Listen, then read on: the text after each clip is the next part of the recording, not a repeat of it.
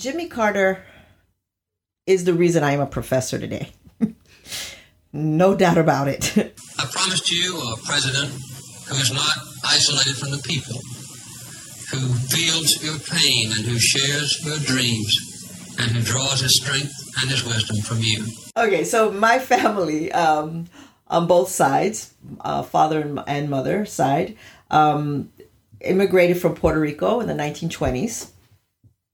Where in those days, where Puerto Ricans went was to Harlem, and then from Harlem, my mother and her mother and a grandmother were there, and it was my mother who moved us to the Bronx, and so I'm what you would call a 70s child, and so there's a lot of history there in the Bronx of the 70s when it was burning and. It was a time of a lot of art being created as well. And I'm sure that's why I became a theater artist. We learned how to perform pretty early. And not just by the graffiti movement and the congas that came out every summer into the streets. And so dancing, salsa that was created there in the Bronx, as well as hip-hop culture, which many would say came from the Bronx. So I am the seventh of 8 children. And mostly, my mother was single through all those years. And so life wasn't easy. But again, we had art, we had a sense of community, we had a sense of heritage, which made us feel very rich and very proud. And my brother was one of the older children. Right? He was in the Navy, and he settled in San Diego. So the family, again, moved to San Diego, which is kind of where my story begins, at least because the 70s was probably a good time to leave the Bronx. We could be poor, a whole lot more comfortable here in California. To us, you have to think of, the concept of actually having children who go out and play by themselves, right, was huge to us. We had never even, I don't even think we had even hung out upstate New York. We were real Bronx, generations in. So our way of being was completely different here. So it was a real alien place for us. And so that, children in New York, we don't even go outside by ourselves until you're in the 3rd grade. So the whole idea of coming to California was very, very hard to resist. And so my brother's the one that facilitated that. We would have never even thought of it. So coming to California, I am a senior in high school, and I did graduate, but I got married right out of high school. I had 2 children by the time I was 20, and I was a single parent by the time I was 21. I had to get to work, and so anyway, I saw this thing somehow on the news or something about Jimmy Carter having an incentive program where welfare mothers would be able to get paid minimum wage to get a job. Well, even before that they would give you a quick training, and you would be getting paid minimum wage to do the training. And then they would place you in a work site for 6 months. And if the work site and the government was paying your salary, so they got a free worker that they got to check out. And if they liked you, they could offer you a permanent position, right? The other incentive was you were able to keep 1/3 of this salary, this minimum wage, that was not going to be counted against your welfare check. And so I asked my social worker about it, and and the social worker said something that I didn't know. She said, oh, well, that program is only for women whose youngest child is 5 years old. But I said, but I want it. She said, well, I'll see what my supervisor says.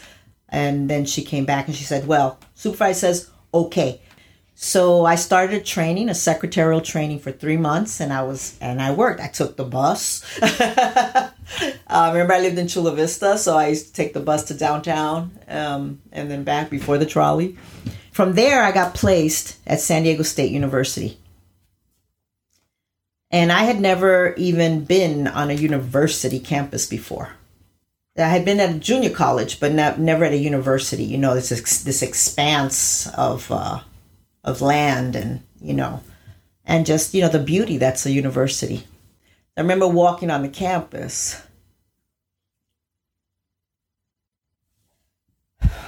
See, I'm flooded with memories because I was thinking about my children. I was thinking about the future. I remember going to HR for the interview.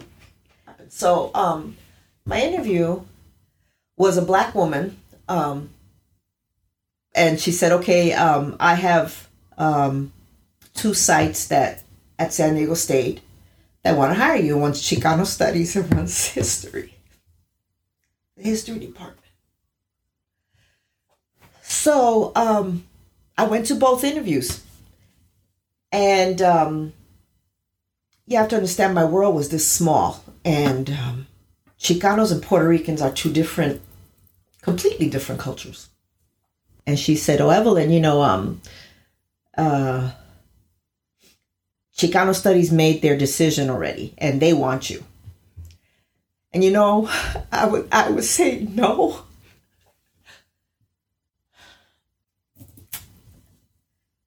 Because I had such a bad image of radicalism and progressive thought, and Chicanos. Frankly, you know, I just felt way different. And but you got to remember, again, really undereducated, right? I remember saying I didn't want to go to Chicano Studies. I said, well, I'll wait to hear what history says, you know. And she has a lot of consciousness, right? So she said, well, why? And I said, oh, I don't know. I just think I think I would enjoy being in the history department. Of course, you know, Chicano studies, African American studies, women's studies, they all sounded so radical to me that I was like, I don't want to work there, you know? I just want to be left alone. I want to make my little paycheck. I don't want to be, you know, reminded about the world's, you know, problems, right? I got enough of my own, right? So why make trouble? I just want to get a job, you know? And she just knew what I was struggling with.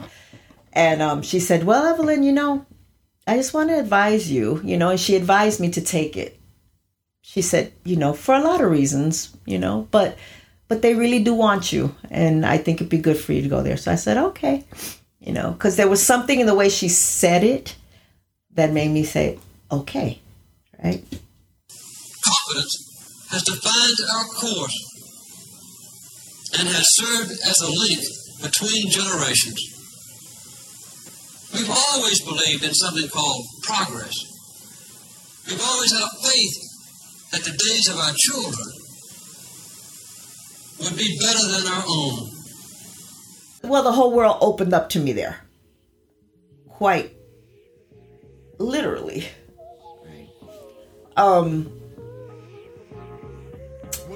They supported me going back to school. They gave me time off from the office.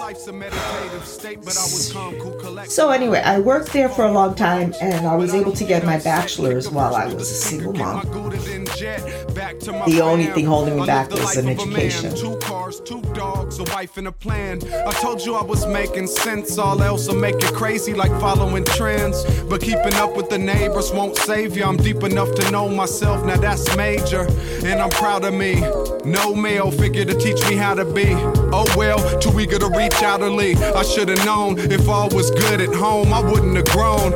I put it in poem to show them a better way. Something abstract and clever, not led astray. Break bread, make good, awaken. We taking it.